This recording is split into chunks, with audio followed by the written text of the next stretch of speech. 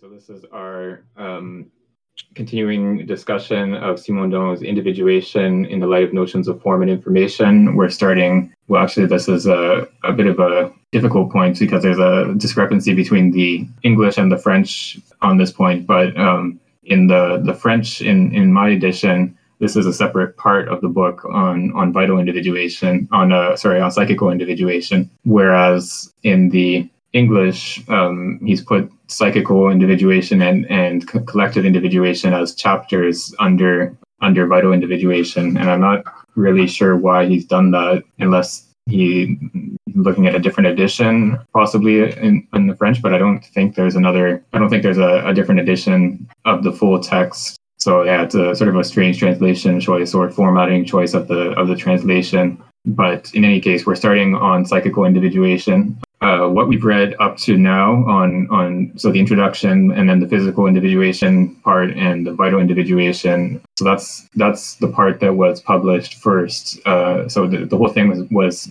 the whole book that we're reading was Simondon's habilitation thesis. Then the first two parts were published together in 1960, I believe, or thereabouts. Then the remainder of the thesis, so the parts we're about to start now, psychical individuation and collective individuation, were published only in 1989, which I believe is also the year that Simondon died. I'm not sure if he was involved in that publication or if it was after his death. It's only in 2005 that the whole thing was published together as one book, plus some certain other texts that are related to the topic of individuation, and those texts are included in volume 2 of the translation. The stuff that we've read so far is basically what the book looked like to readers in the 60s. So when Deleuze starts taking up some of Simondon's concepts, it's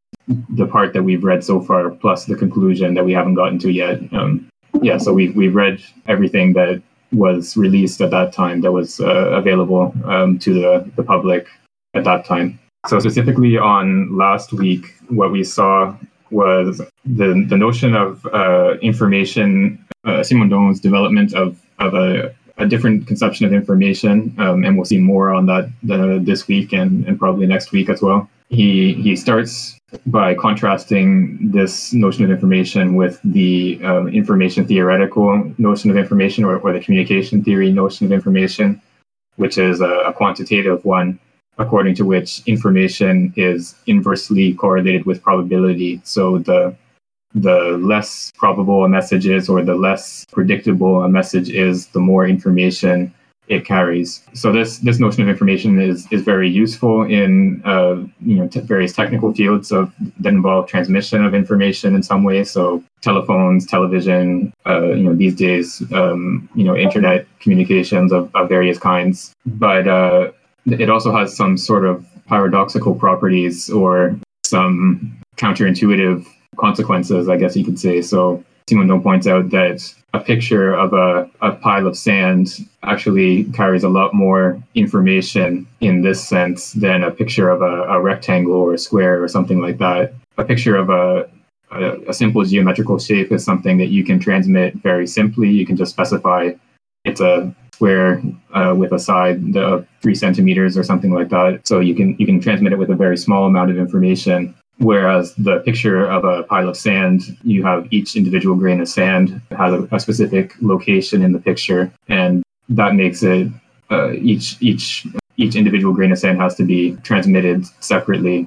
So this is sort of counterintuitive. What seems like a completely random and uninformative picture of just a grain of sand or of a pile of sand or something like that carries a lot more information than what seems more significant or more valuable, like a simple geometrical shape. And so this sort of paradox or counterintuitive consequence is part of what leads Simondon to suggest this alternate notion of information, or this something underlying the standard notion of information from information theory, which is what he calls here signification. So this is the capacity of a message or a signal to elicit some sort of response in the receiver. And so here the message has to be something that the receiver is capable of incorporating into its functioning in some ways, whether it's a technical receiver like a recording mechanism or something like that, or it's a human being at the end of a telephone signal or something like that. Either way, we can look at the way that the message is incorporated into the functioning of the receiver. And so there has to be a certain amount of difference between a certain unpredictability. So if the message is completely predictable, then there's no point transmitting the message in the first place. But it also can't be completely unpredictable. It can't be just completely disjointed from anything that the receiver already has available in its functioning. It has to have some sort of connection to the receiver's functioning in order for it to be incorporable, I guess we can say. So this means that there's a notion of what Simondon called disparation.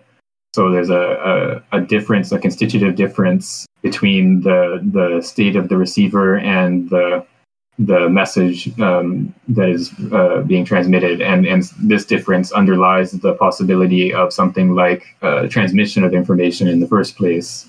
This we'll see more on this today and in the next couple weeks as we go through the part on psychical individuation. But this notion of information, whenever Simondon talks about information, we should, well, he's not 100% rigorous in his terminology here, but when he talks about information, we should generally think of this more fundamental notion of information that underlies the possibility of transmitting a signal. And then when he specifically talks about the information theoretical notion of information, he will generally use the term information signal or something similar. That's what we saw last week. And then the last bit before we get started for this week's reading, the last bit was on topology, this notion of a topological structure to a living being. And so a living being is structured in such a way that it has an inside and an outside. It forms a sort of boundary between an inside and an outside. And we can classify living beings by their different degrees of interiority and exteriority. So within very simple organisms, like a bacterium or something like that, there's just the one boundary between inside and outside. And then in more complex or more differentiated organisms, there are different degrees of inside and outside. So we have the interior of a digestive system or digestive tube inside an organism, which acts as a relative exterior for the rest of the organism. And then we have, say, the bloodstream serves as the exterior for the various glands that secrete different substances into that bloodstream. A living being is a sort of hierarchy of different levels of interiority and exteriority, and that's Simondon suggests that this is a way we can actually classify living beings in terms of their sort of structure of interiority and exteriority. And then just sort of sketches. It's rather quick, but he sketches an idea of form of time that would correspond to topology. So in the same way that topology has to do with space, but understood in terms of order relationships rather than metric relationships. In chronology, we would have a sort of notion of time from that is underlies or is prior to a notion of length of time or a metric on time. And so Simondon suggests that Genesis, in the specific sense that he uses the term here, is sort of this commonality or this common root of chronology and topology. So it's this underlying non-metric ordering relationship that's common to both the domain of topology and the domain of chronology. Okay, and then there's a question in the chat here from Luno. So the question is signification being used similarly as when Lacan says signification, like the production of meaning in the imaginary? My knowledge of Lacan is pretty limited, so I can't say for sure. But my sense is that this is a bit of a different notion of signification. So it's not primarily, so my understanding is that for Lacan, signification has to do with linguistic meaning primarily. I could be wrong about that, but for Simondon, it's not specifically linguistic meaning that he's talking about. It's signification has an ontological sense, really, for Simondon. It's this capacity for a system to undergo transformation as a result of receiving some sort of structural condition from without, which in the case of the technical object would be a message transmitted. Yeah, I would hesitate to be sort of too decisive, I guess, on that question, because, as I said, I don't know Lacan that well. But yeah, so Angus has mentioned the example. One of the examples that Simondon gives of signification is two pendulums that synchronize with each other, and the conditions under which that synchronization can happen. So this is clearly a non-linguistic example of signification, and so it suggests that, or it suggests that there's a different notion of signification at work here than in Lacan. Right. So I'll start. I'll start with the chapter, and then we'll go around as usual. As I mentioned, this is in the French version, this is a part, not a chapter. So the part is entitled Psychical Individuation, and then the chapter is Signification and the Individuation of Perceptive Units. And then we have the section heading Segregation of Perceptive Units, the Genetic Theory and the Theory of Holistic Grasping, Determinism of Good Form. From the outset, a problem of individuation can be defined relative to perception and knowledge taken in their totality. Without prejudging the nature of perception, which can be considered as an association of elements of sensation or as the grasping of a figure on a ground, it is possible to contemplate how the subject perceives separate objects and not a confused continuum of sensations, and how it perceives objects as having an already given and consistent individuality.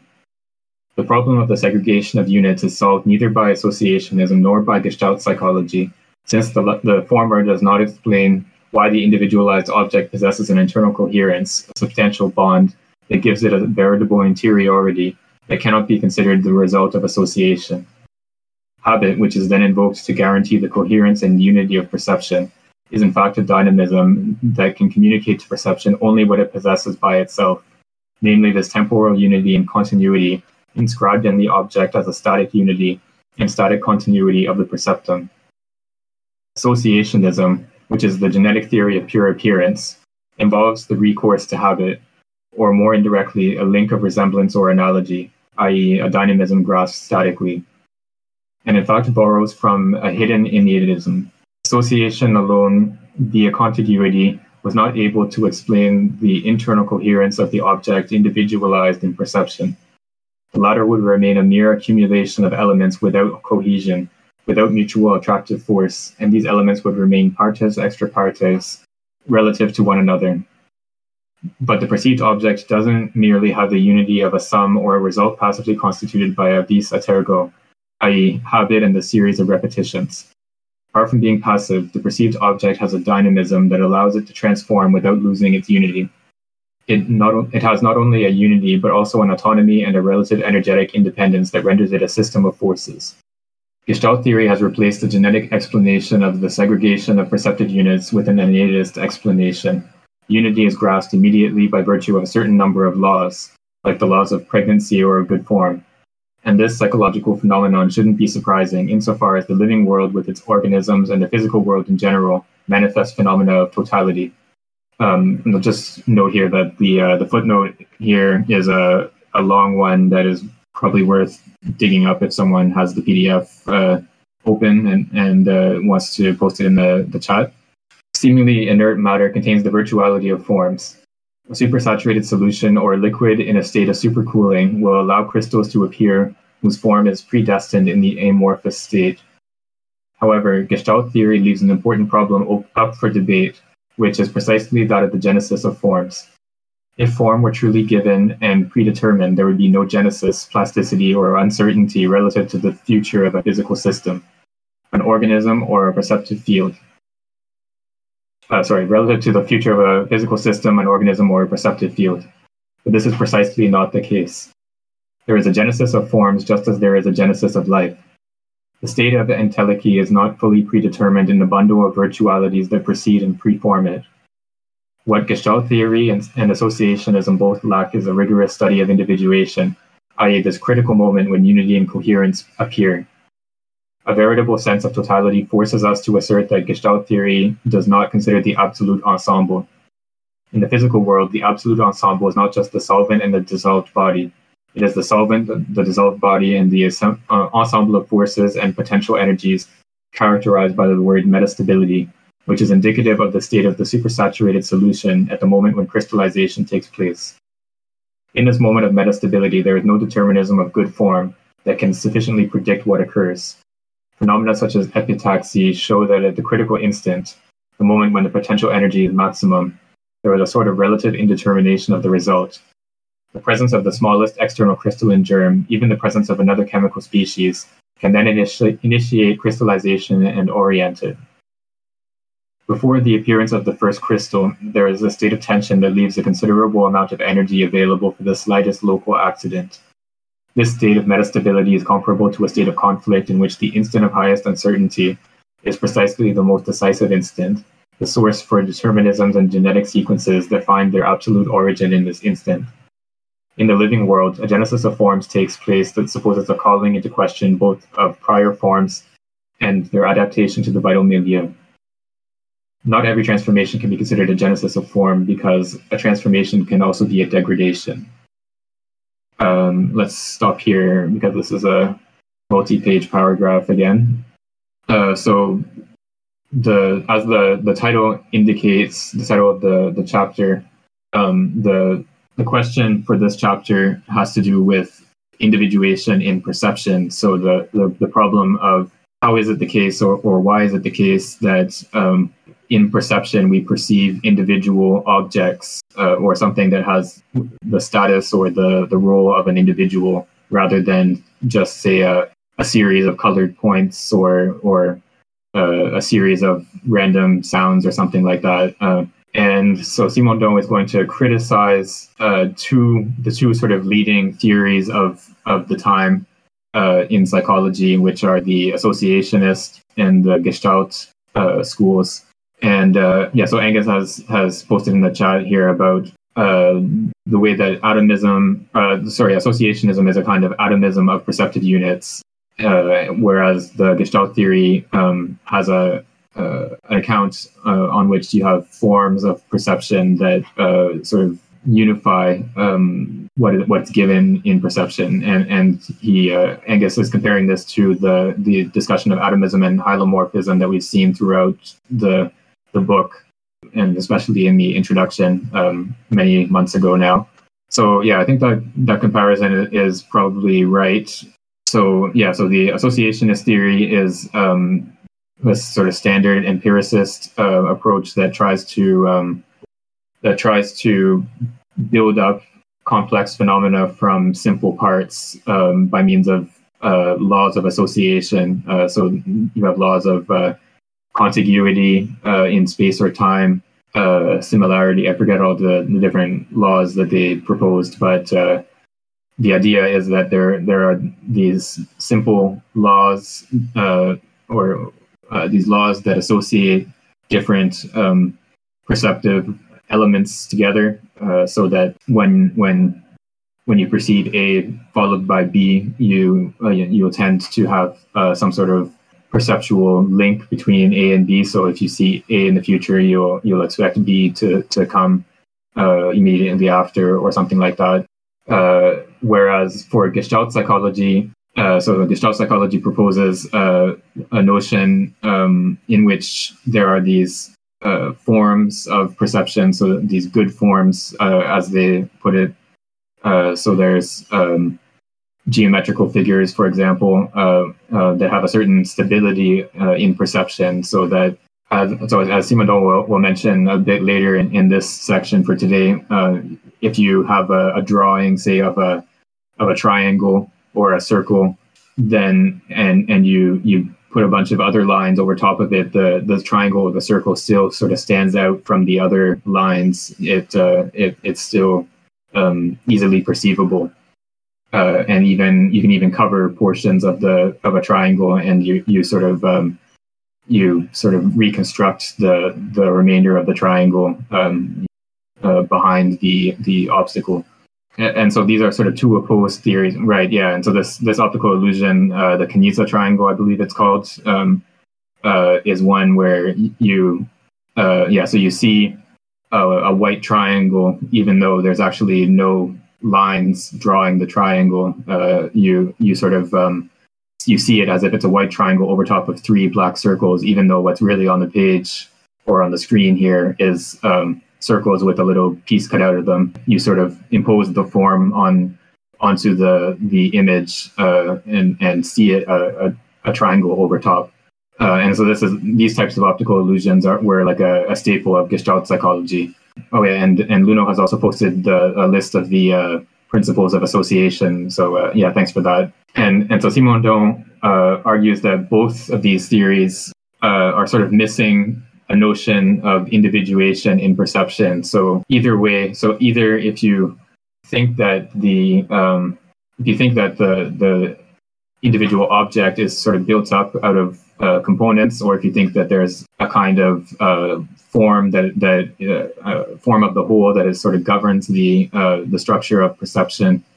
Either way, you're not really describing the appearance or the coming into being, the genesis of the form in perception. It's that moment of the appearance of the form, the appearance of the individual object that Simondon wants to isolate and focus on.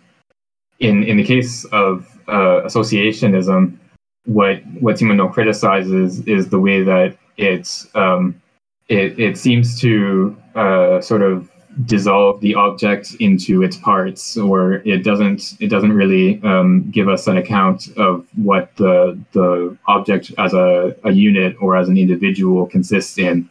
So we just have perception of red, and next to perception of black, say, we in some mysterious way we form a notion of, say, a red object in front of a black background, and we can sort of isolate the red from the black, but there's no account of how we actually do that isolating process, of how the red object comes to be seen as something in front of a black background and something individuated in that sense.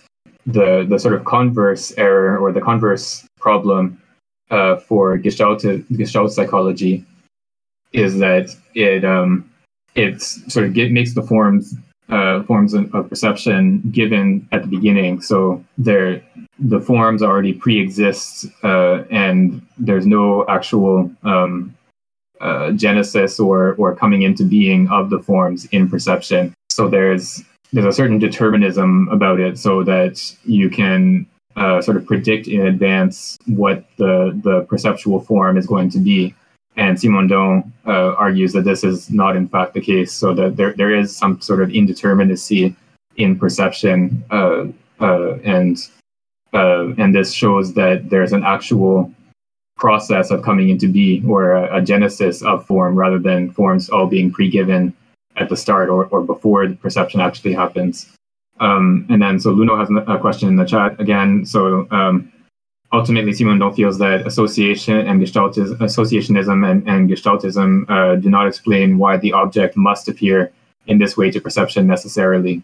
I don't think that's exactly what the issue is that Simondon has with both of these accounts. I think the issue has to do with the quality of coming into being that's associated with perceptual form. So perceptual form is not something that's given at the outset of perception or before perception. It's something that appears in perception. So in the process of perceiving something, we come to perceive it as having a certain form and having an individuation. And So for him, the two accounts sort of fail on opposite directions to account for individuation. So associationism, it sort of remains below the level of individuation because it always just deals with parts added to each other, and it can never give an account of how those parts come to be joined together and form a unit, form an individual. Whereas in the case of Gestalt psychology, it remains sort of at the level above the individual. So it starts from the whole. The whole is given from the outset of the perceptual situation, and then there's only the whole process of perception is just a sort of working out of those pre-given forms, and it's completely predictable in that sense. So Simondon wants to have a notion of perceptual individuation or the perception of an individual. He wants to have a notion in which the perception of the individuation, the perception of the individual would be an individuating perception. So it's a perception undergoing a process of individuation. And so it doesn't rely on forms that are given before perception. It's the forms themselves are generated in perception. So that might be a little bit unclear exactly what that means at this point, but hopefully as we go along, it'll start to become a bit more clear. But we can already see he's pointing back towards the example from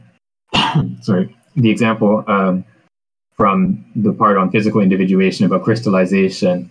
So in the same way that the supersaturated solution turns into the crystal, or the crystalline structure appears in the supersaturated solution, likewise the forms in perception sort of crystallize out of something that is not individuated or not formed in that sense prior to perception.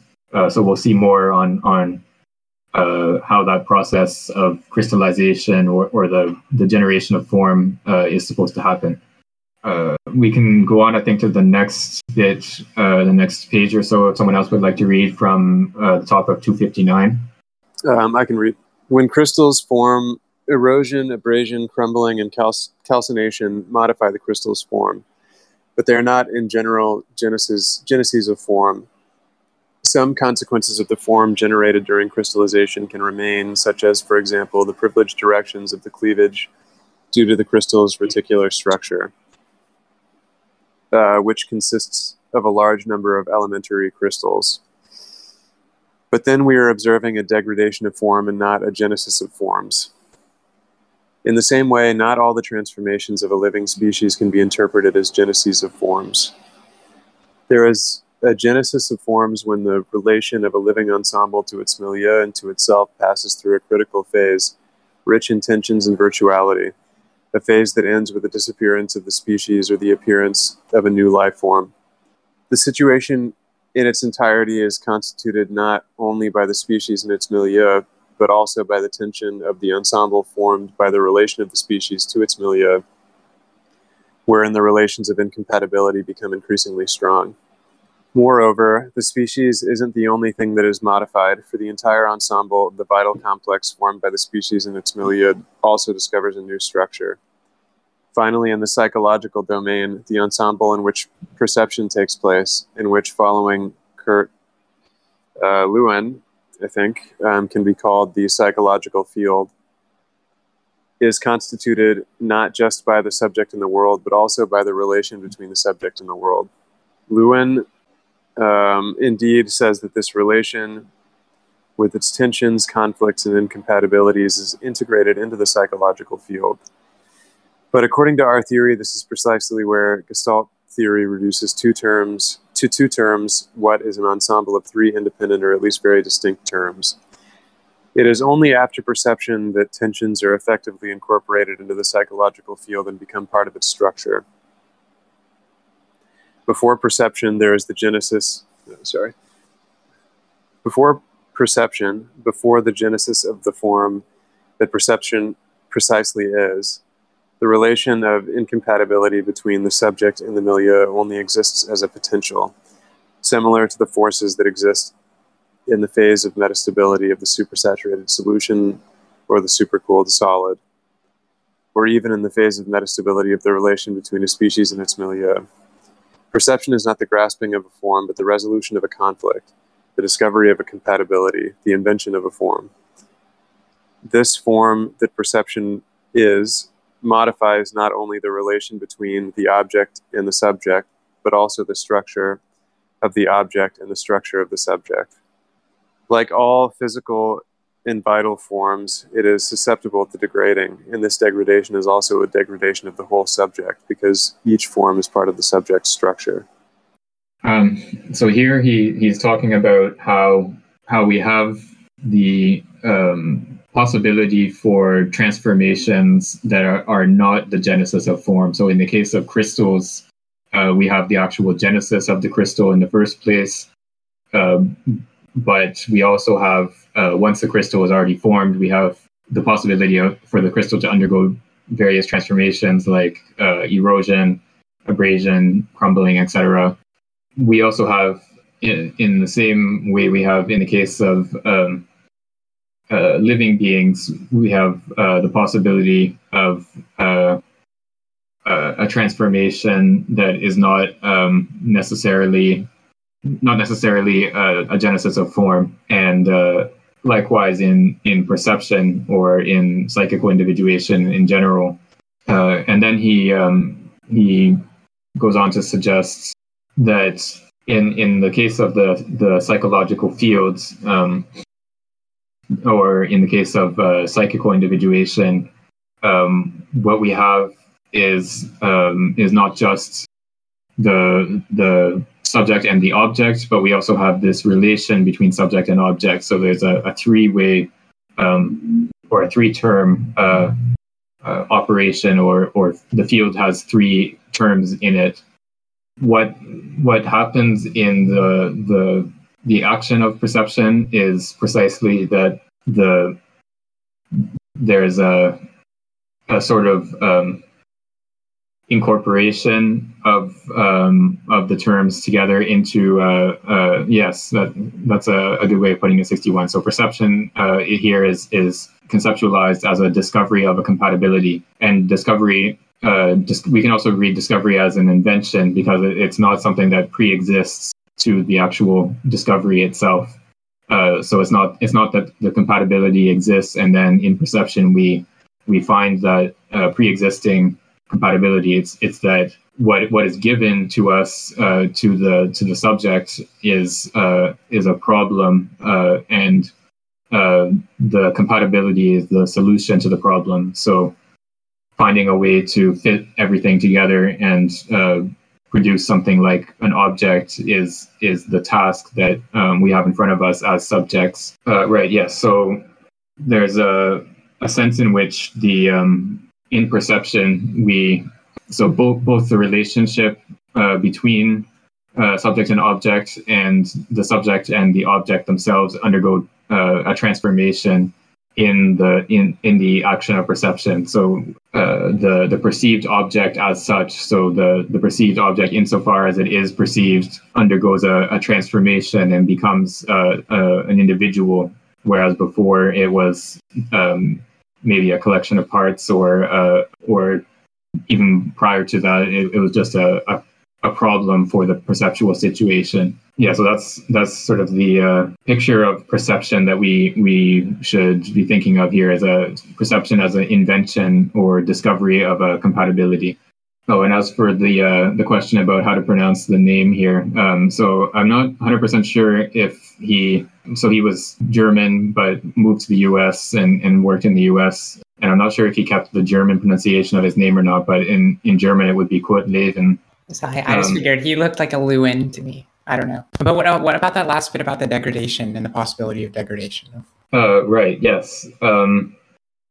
So I think we'll see more on this later. But the idea is that the name is a perceptual problem. I think the idea here is that so in the act of perception, we produce or invent this this compatibility and generate a form. But this is not sort of a permanent achievement. So it's something we can forget. We can have a perceptual skill or an ability to perceive certain objects or certain types of objects or something like that. And then later on, we can lose that skill. We can no longer be able to identify, say, like a type of bird, for example, like bird watchers, people who are serious about birds. They can identify a bird just from its pattern of flight or seeing it from below or something like that. Whereas the rest of us just see, that's a bird, but they can identify which type of bird it is just from very, very minimal cues. So that's a skill that you can learn, a perceptual skill, and it's also something you can forget. You can, if you are a serious bird watcher for a couple of years and then you give it up and maybe try to pick it up again 10 years later, you'll find that you've lost some of your perceptual skill and you have to sort of relearn it. So I think that's the type of phenomenon that he's talking about here when he says about you can have a degradation of the forms in perception. So it's a kind of process of losing a perceptual skill. So Luno has a question about what Simondon thinks about constancies. So I'm not sure exactly what kind of constancies you have in mind. Okay, right, yes. So size constancy or color constancy. So this is a psychological phenomenon, which is that, or a set of psychological phenomena. So you, for example, if you see a car from close up, from 3 feet away or from 100 feet away, it still looks car sized. Like you still judge it to have the same size, even though of course the retinal image of the car is much smaller when it's 100 feet away than when it's 3 feet away. So you have somehow in perception we are able to capture the real size of an object, even though the retinal image of the object is variable depending on how far away it is. And likewise, we have color constancy. So if you see a piece of paper or a page of a book or something under sunlight, the light reflected from the page is white light, the same color as sunlight, basically, aside from the black ink marks. But then if you turn on an incandescent light, then it has a yellow hue, and then the light reflected from the page will be also have that yellow hue. But we still perceive the page as white, even whether it's under the sunlight or under an incandescent light. We still have the same perception of the white page. And so we somehow, in perception, we're able to sort of factor out the color of the illumination and then see the real color of the object, or what we perceive as the real color of the object, independent of the variations of illumination. And yeah, so there are other types of constancy as well in other in perception of sound. There are different constancies and so on. I'm just trying to think if Simondon talks about these capacities at all. Possibly so there are some more psychological type texts from Simondon that were published in the bulletin of the French Association of Psychology. And I haven't read all of those texts, so it's possible that he talks about some of this there. But yeah, I think in each of these cases, he would want to say that this constancy that we perceive is an achievement. It's not something that's sort of pre-given to us. It's not that. So the sort of naive conception of this process would be something like, the car in reality has a certain size, and we just see the size of the car, and that's sort of like the naive picture of what the process is like. But the fact that the retinal image through which, or by means of which, we see the car varies in size shows that it has to be something more complicated than that, and so we have to think of size constancy and color constancy and so on as achievements of perception. So the perception of a color is a problem that we solve in perception by we can say factoring out the color of the illumination and producing something like a constant color. It might seem sort of counterintuitive to maybe a more straightforward account of perception, but I think this is an account that is more grounded in the psychological research on perception rather than sort of as you mentioned, Luno, folk psychological categories. So it's meant to be a sort of revision of our psychological concepts, and is not meant to necessarily capture the way that we experience or think of these phenomena in our everyday life. Right, and Angus wanted to confirm, so this discovery of a compatibility is signification. I think the way he would put it is that signification is what underlies the discovery of compatibility. It's what precedes it and makes it possible. So if it's only because the perceptual situation is structured in such a way that the subject can receive something from the object that we can sort of, by analogy, describe as a message and incorporate it into its functioning.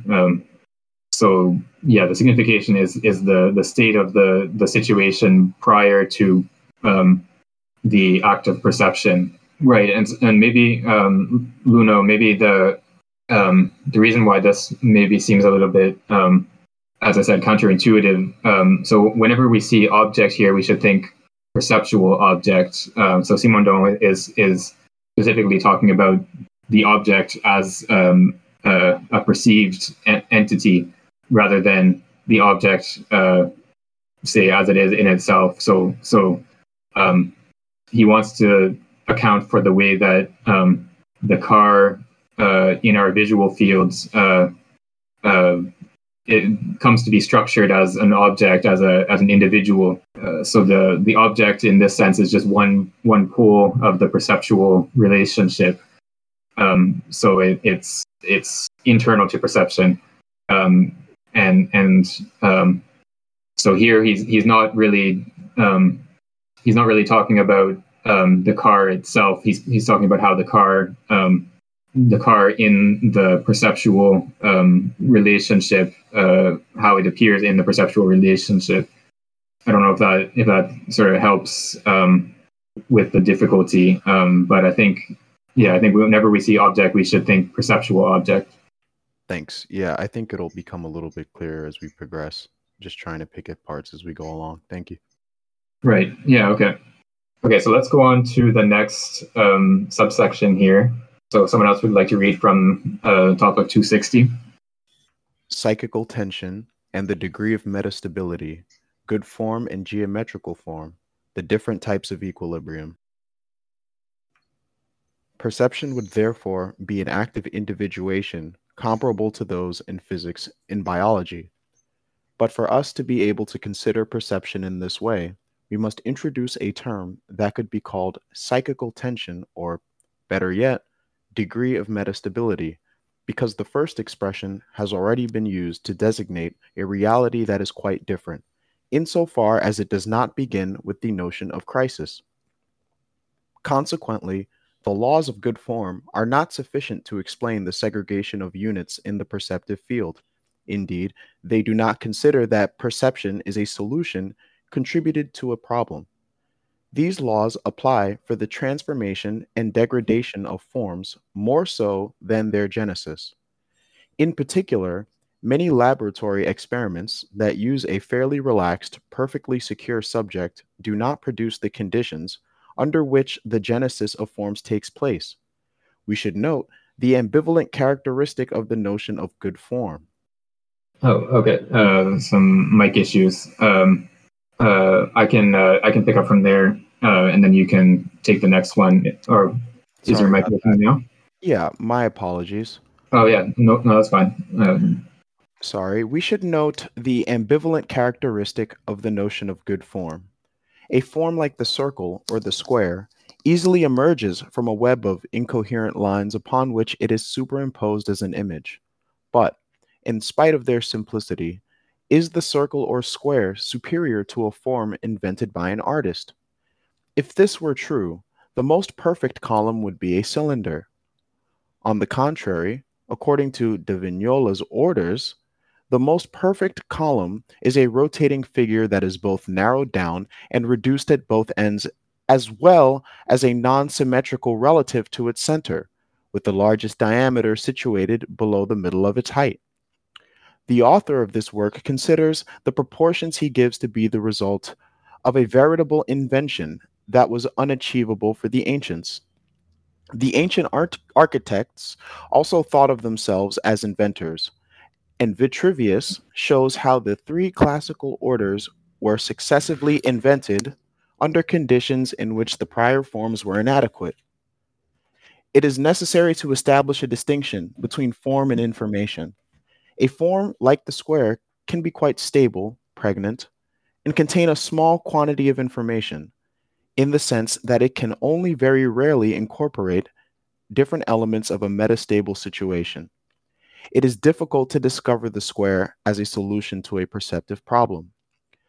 The square or the circle, or more generally, all simple and pregnant forms, are structural schemas rather than forms. It may be that these structural schemas are innate, but they are not sufficient to explain the segregation of units in perception. The human figure, with its friendly or hostile expression, and the form of an animal with its typical external characteristics are just as pregnant as the circle or the square. In his work, Animal Forms and Patterns, Portman notes that the perception of a lion or a tiger does not fade away, even if it takes place only once and in a young child. This supposes that the simple geometrical elements do not matter much. It would be very difficult to define the form of the lion or tiger and the patterns of their skin using geometrical figures. In reality, there is a relation between a very young child and an animal that does not seem to borrow from the good forms of perceptive schemata.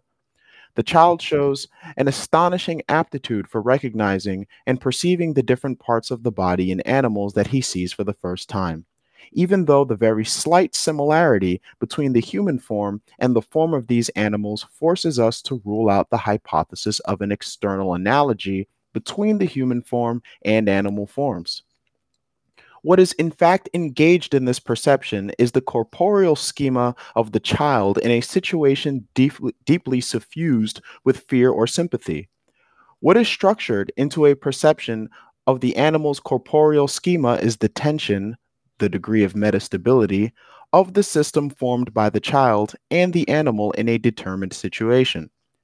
Here, perception grasps not just the form of the object, but its orientation within the ensemble, its polarity, which determines whether it is lying down or standing on its legs, whether it stands tall or takes flight, and whether it adopts a hostile or trusting attitude. If there were no preliminary tension or potential, perception wouldn't be able to produce a segregation of units that is simultaneously the discovery of the polarity of these units. The unit is perceived when the reorientation of the perceptive field can be effectuated in line with the object's own polarity. To perceive an animal is to discover the cephalocaudal axis and its orientation. To perceive a tree is to see it in the axis that goes from its roots to the end of its branches. Every time the tension of the system cannot be resolved into a structure, into an organization of the subject's polarity and of the object's polarity, An uneasiness remains that habit is hard-pressed to destroy, even if every threat has been removed. And there's a footnote at the end of that before it begins the next section. Yeah, the bit about the tiger, we can think of Blake there. There's also, I don't know if anyone else knows this, there's the, I don't know where it came from originally, but there was a tweet that I've seen go around many times of like some 6-year-old poetry contests where this kid writes this poem about the tiger escaping from the cage. Yes, the tiger is out, and it's like, I don't know. There's something beautiful about that poem, about how it just captures so simply the power of a tiger. I don't know if anyone can find that quickly and post it in the chat for those who haven't seen it. But yeah. Anyway, I thought that was a funny. There we go. Yes, thank you. Yeah, so the tiger, he destroyed his cage. Yes, the tiger is out. That's it. That's the poem. Yeah, so I think it just illustrates the way that children, as Simondon is talking about here, children have this very sort of immediate perception of animals in a way that it's hard to sort of it's hard to sort of reduce it to something like an analogy between the human body and an animal body, because a tiger is the shape of a tiger, if you're just doing sort of geometrical shapes, is very different from the shape of a human being. So it's not like the child sort of maps the tiger's shape onto a human shape. It's something more dynamic, I guess, than that. So Simondon talks about the corporeal schema of the child. So this is the body as it's perceived in action, rather than the body as seen from outside at a geometrical shape or something like that.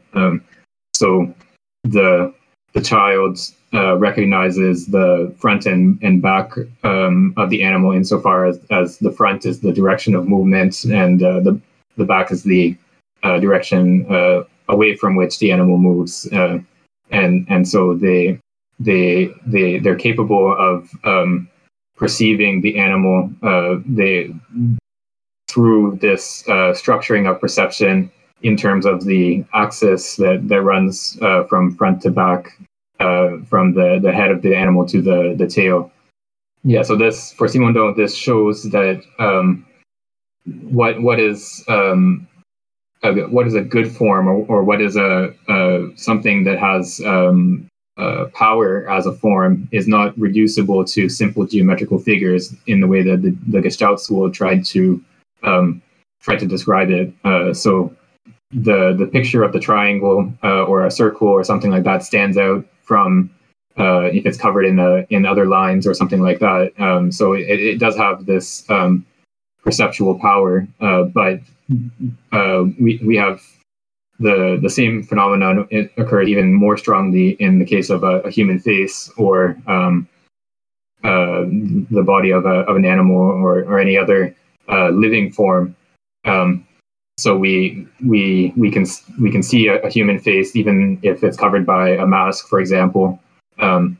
We still see it as a human face, and that the form of the human face is a good form, in the sense that it's one that the human perceptual apparatus will tend to come to rest on. And another example that Simondon uses is it's still a much simpler example than a human face, but when you look at columns that are in sort of classical architecture, it's not just a pure cylinder. If you built like if you look at like a parking garage where they actually do use a pure cylinder, the columns look sort of, well, ugly in general. They just look purely functional. They don't have any aesthetic value. Whereas the columns on a Greek temple, for example, they're slightly narrower at the ends than they are in the middle. So there's a sort of tapering effect.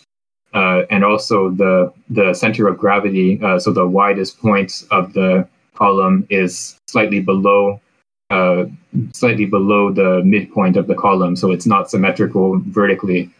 And this was sort of discovered experimentally, I guess, by architects in classical Greek times, where they sort of worked on probably started from like scale models or something like that, but eventually came to realize that this form of column was more aesthetically pleasing than just a pure cylinder, and came to sort of perfect the proportions of a column, and so this architectural column, the one that's tapered and asymmetrical, is actually a better form in the sense that our perception tends to sort of come to rest on that form, and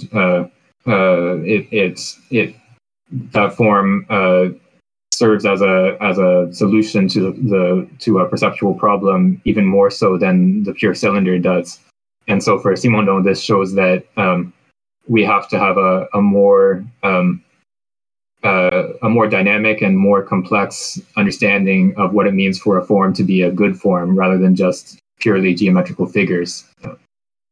And then there's this notion, he just sort of introduces it in passing right at the beginning of the section, where he talks about a crisis, and we'll see more on this later on, but he mentions how in psychological experiments, they're generally relatively low intensity operations. You have a first year psych student or someone off the street or whatever, sitting in a chair, and they have to press a button when they see a triangle or something like that.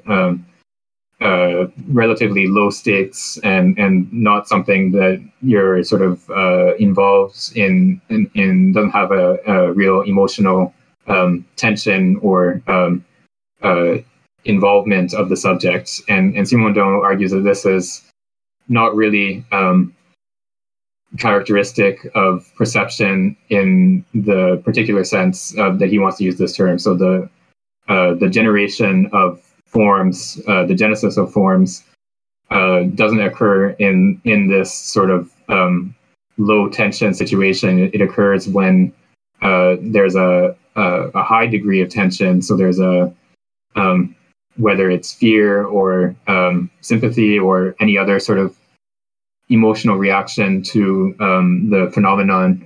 The child that sees a tiger for the first time is going to be afraid or excited or something, not just sort of passively perceiving a series of shapes on a screen or something like that. We have this genesis of forms occurs in a situation of high emotional tension and not in the low tension states that are normally the case in laboratory settings.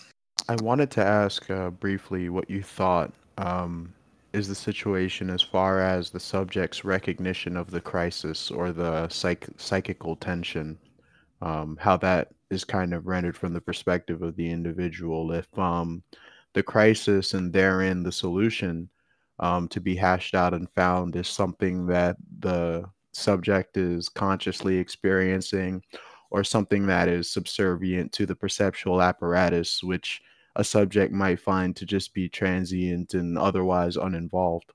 Yeah, that's a good question. I think he would want to distinguish between sort of degrees of tension. A lower degree of tension, a situation with a lower degree of tension, like the one where you have the first year psych student sitting in a lab setting and just watching a screen. In that type of situation, the the perceptual structuring of the situation would be so sort of low stakes or low tension that it would probably happen without the awareness of the person themselves. So there's like, I don't know, if the task is to see triangles behind different types of obstacles, or press a button whenever you recognize a triangle. That task is pretty just low stakes, and would probably be performed without any sense of tension arising in the subjects themselves. Whereas in a more intense perceptual situation, or a situation in which there's more tension, that tension will come to be, the subject will be aware of that tension in the form of an emotional state. So they'll be scared or happy or excited or whatever the specific feeling is. Right. So this is kind of like maybe the counter example would be being lost in the woods as a young boy, maybe, and having to find a path out, maybe.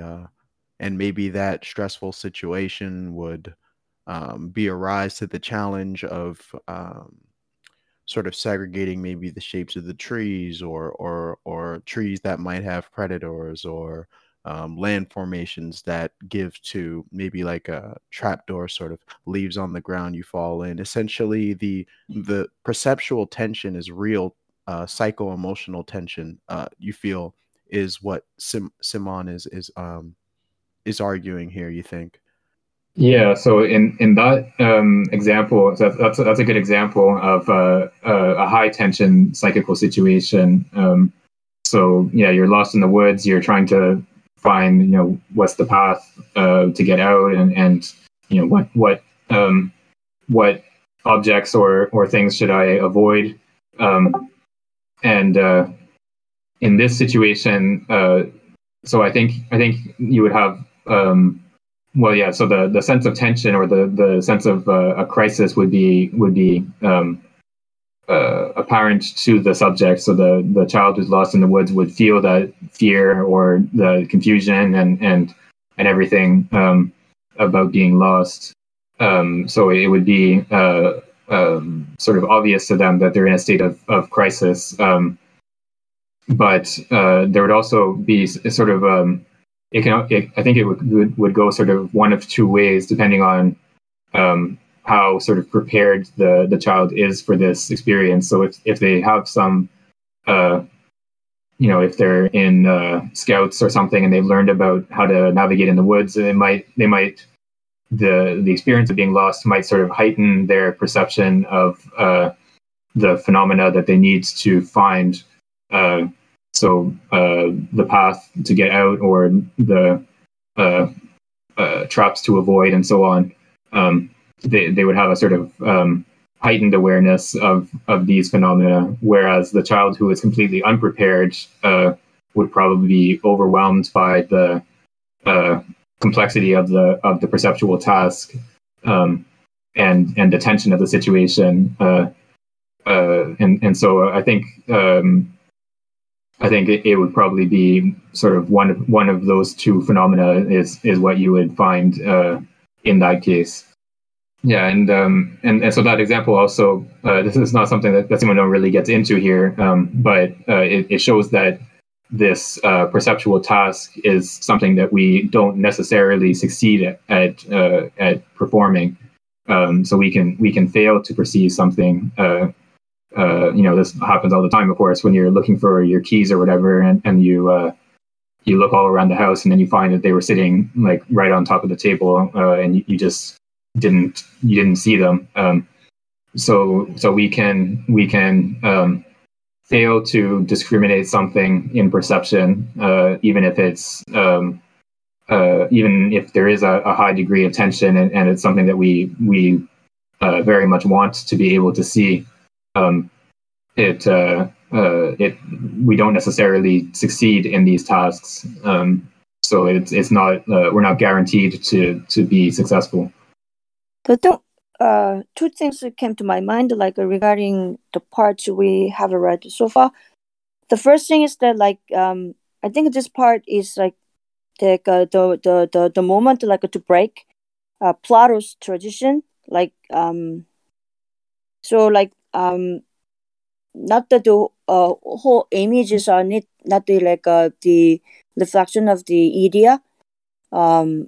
So, like, in terms of a form and matter, it can be, but nothing is like destined or decided, and then it can be kind of perceived according to, like, different individuals, like potentials or whatsoever. So I'm wondering, like, anybody who grabbed that kind of idea, like, if you go back to Aristotle or Plato, and then that kind of, like, in terms of, like, forms, and then the relation between the form and matter, and then plus, in this sense, like, in this part, like, the relationship is quite important. It really emphasizes, like, in terms of relations, like, the form, even, like, it can be decided at the end of the day, like, according to the whose is lion, whose is tiger. Maybe, like, there's no particular shape of tiger, so because, like, according to the different perception, it could be perceived differently, something like that.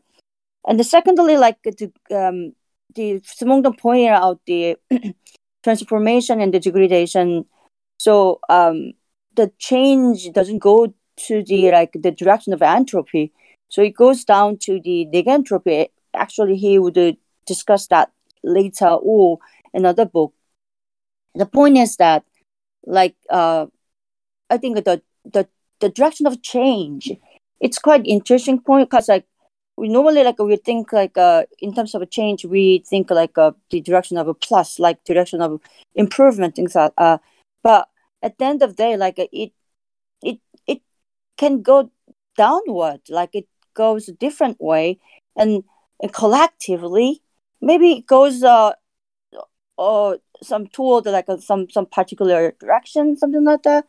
So it gives us, it gives, at least to me, like, to think, the whole kind of transformation, whole kind of change of metastables phase could be thought at another level, like, not the individual level, and not only in individual level, but also in collective level at the end of the day.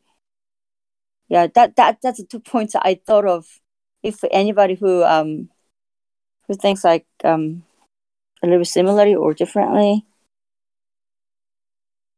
Yeah, those are some interesting points, and I think one part in particular where you talked about how the perception can vary from one individual to another. I think that's an important point, and it's also something that Simondo doesn't talk about too much really in this passage, but yeah. So in the situation of the child seeing the tiger for the first time, you'll have different responses. Some children will be afraid, some will be excited, some will be happy, or you might have every child will have a different experience of the tiger, and what that means for them. And so perception, so as Simondo describes here, it's a relationship between an object and a subject, and so it's always particular to that subject, and so we, in our perception, we're always related to an object that is specific to us.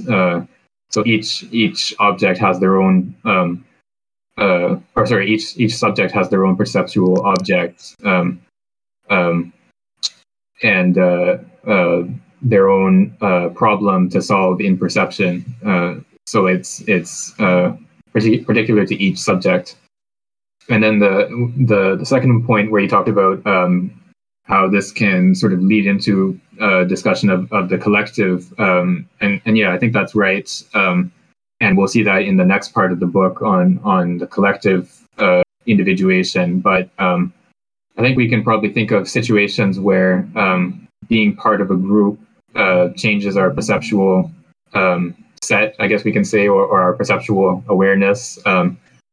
Like I don't know if this is a good example, but being at a concert, in an audience and experiencing music in a group setting is a very different experience than listening to a recording of the concert at home on your own. So your awareness of being part of a group changes the way you perceive the music, even if you have exactly the same sounds recorded and replayed to you afterwards. So you perceive something different or what you perceive is a somewhat different perceptual object when you're in that collective setting than when you're in a just on your own. So I think that's one way that this analysis of perception sort of feeds into an understanding of collective individuation. But yeah, we'll see more on that when we get to that part. Yeah. So what I wanted to stress was like the entropy, like the direction of energy or the direction of like the transformation, and then maybe like your orchestra, maybe like that's kind of like a very interesting example, because like my part, even though my part is going away, that the orchestra, the music goes on, because like I mean that kind of thing, and then like here Vitruvius, like a Roman architect, he made three particular rules of the perfect beauty, perfect architect, and then definitely like so a long time ago there must have been some kind of ideal image or ideal kind of form, like the exact, I mean, very specific idea of exact form. I mean, exactly beautiful form. But here Simondon seemed to more emphasize that maybe that doesn't exist.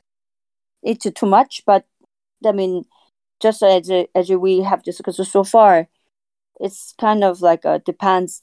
It depends, and then plus I'm wondering how you think like the meaning of the polarity here. The last part of the, I mean, the last part of the section, Simondon used the word like subject and objects on polarity. Polarity definitely influenced some kind of this kind of forming perceptions and things like that. Right. Yeah. Yeah. There's a lot in that comment.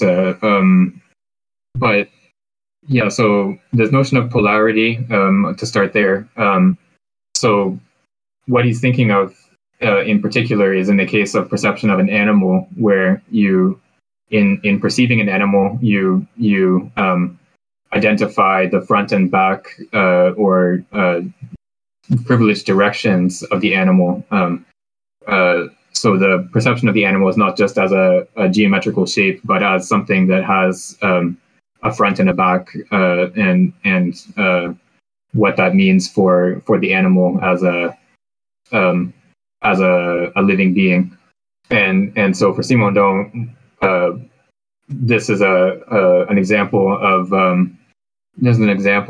the way that we structure perception in general. So in the case of the tree, we structure it in terms of the axis that goes from the roots to the branches. In the case of any object, we don't just perceive it as a geometrical shape, sort of neutrally in space. We perceive it as an object that has a front and a back, or a top and a bottom, or some sort of directionality built into it. And so this dynamic quality to perception, or this polarization of perception, is a a problem to be, or is the results of a problem-solving operation. So we only see something as having a front and a back after having solved the perceptual problem that the object presents to us. So that's sort of what he means by polarity there. And I think we can also tie it in with some of the earlier discussion. I forget exactly where it was, but probably a month or two ago now, where he talked about tropisms and the way that in tropisms you have living beings that are oriented towards a gradient in their environment, whether it's oriented towards light or away from light, or you have organisms that swim upstream along a gradient of concentration of sugar. Some feature of the environment is sort of polarized in this way for the organism. So this is like a basic perceptual, or even prior to perception, a basic relationship to the environment that all living beings have in some way. And our perceptual structuring of an object into a front and a back is like a more developed or more complex form of the same type of structuring as in the case of tropisms. So I thought that polarity may be like equivalent to singularity, but you understand the polarity as a kind of topological meaning, like front and back and something like that. So you can guess the form of the something. That's what you are thinking, right? Yeah, I think that's right. Yeah, we can also tie it back to the discussion of topology in the previous section. Yeah, so that structuring of a situation into directions that are not homogeneous, I think, is what he has in mind when he talks about polarity. Yeah, thank you. Yeah, you're welcome. Right, and Ken has posted a video of a slime mold time lapse. So this, I guess, is an instance of tropism, if I'm not mistaken, where they will move in accordance with or the mold will grow in accordance with a gradient in the environment. Is that the idea that you had with posting that? Right. Okay. Yeah. Thanks. And yeah, like there's all kinds of different microorganisms that will swim upstream towards the higher concentration of sugar or whatever other nutrients that they need. And you have fish that will follow a gradient of particular chemicals so that they can find their nesting sites or whatever. So all throughout the world of living beings, there is this capacity to respond to a gradient in the environment is a sort of fundamental capacity that all living beings have in some way or another. Okay, so let's go on to the next subsection. If someone else would like to read, starting from subsection 3. Relation between the segregation of perceptive units and the other types of individuation, metastability, and information theory and technology and psychology. The psychological problem of the segregation of perceptive units indicates a fact that had been perfectly revealed by the founders of Gestalt theory. Individuation is not a process that is restricted to a single domain of reality. For example, that of psychological reality or physical reality.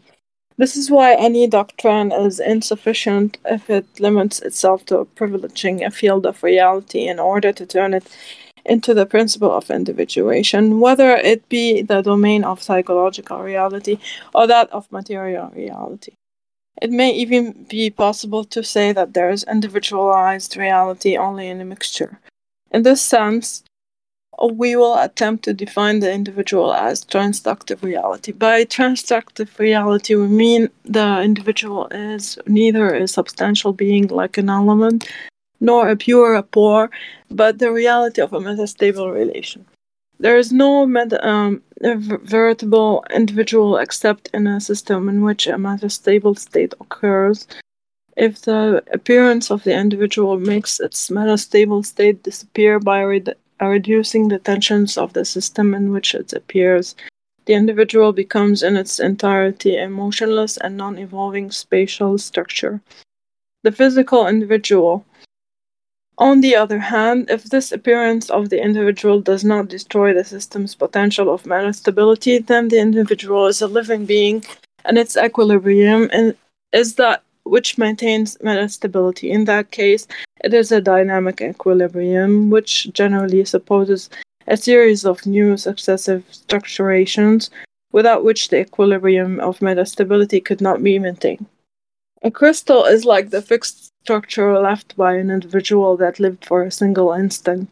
The instant of its formation, or rather the instant of the formation of the crystalline germ, around which successive layers of microscopic crystalline network have clustered. The form that we encounter is merely the vestige of individuation that was already achieved in a metastable state. The living being is like a crystal that would maintain an ongoing metastability around it and in its relation to the milieu. This living being can be endowed with an indefinite life, as in certain extremely elementary forms of life, or on the contrary, it can be limited in its existence because its own structuration is opposed to the upkeep of an ongoing metastability of the ensemble formed by the individual and the milieu. Little by little, the individual loses its plasticity, its capacity to render situations metastable, to turn them into problems with multiple solutions. It could be said that the living individual increasingly structures within itself and therefore tends to repeat its previous conditions as it moves further from its birth. In this sense, the limitation of a lifespan is not absolutely linked to individuation. It is merely the consequence of very complex forms of individuation, wherein the consequences of the past are not eliminated from the individual and provided with an instrument for resolving future difficulties and also with an obstacle for accessing new types of problems and situations.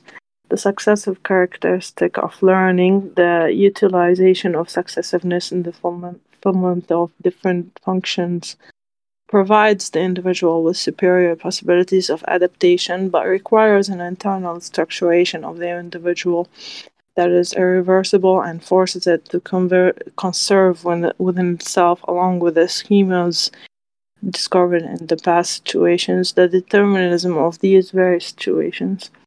Only an individual whose transformations could be reversible could be considered immortal from the moment the functions of the succession of behaviors and the temporal sequences of act appear in an irreversibility that specializes the individual becomes the consequence of this appearance of temporal laws. For each type of organization, there is a threshold of irreversibility beyond which all progress made by the individual, every acquired structuration, is a chance of death. Only beings with a superficial innovation and a barely differentiated structure have no limit to their lifespan. These beings are generally also the ones for which it is the most difficult to determine the limits of the individual, particularly when several individuals live in clusters or symbiotically. The degree of structural individuality which corresponds to the notion of a limit, to that of a boundary of one being with respect to the other beings, or to that of an interior organization, is consequently to be put on the same level as the characteristic of temporal structuration that involves irreversibility, even though the former is not the direct cause of the latter. The common origin of these two aspects of the individual's reality seem to be, in fact, the process according to which metastability is conserved or increased in the individual's relation to the milieu. The essential problem of the biological individual would thus be relative to this characteristic of the metastability of the ensemble formed by the individual and the milieu. Yeah, so again, we have a lot of different ideas in this page or so that we just read. So Simondon introduces here again the notion of a transductive reality, which we've seen throughout the book in various different domains. But here he gives us a definition, which is nice, or not quite a definition, but he contrasts transductive reality with substantial being of something like an element and pure rapport. But he characterizes transductive reality as the reality of a metastable relation. So it's only insofar as a system has this property of metastability that something like a transductive reality can appear in that system. Yeah, so metastability, we've discussed this before, but it maybe been a little while since we talked about it. So just as a reminder, so metastability means the capacity of a system to undergo further transformation. So it's in a provisionally stable state, but it's still capable of undergoing further transformation, as opposed to a purely stable state in which there's no further capacity for transformation in the system. So the system in a metastable state still has potentials for further transformation. And then we have this contrast between the individuation of a physical entity like the crystal, as opposed to the individuation of a living being, insofar as the individuation of the crystal is something that happens instantaneously. So there's he says here that it's as if the crystal were alive for a single instant, and then afterwards the crystal can only degrade or undergo various other transformations, but it's not undergoing individuation anymore. And yeah, so Angus has recalled this notion that we've seen before of vital individuation as being a form of neoteny in comparison to physical individuation. So it's a slowed down version of physical individuation, and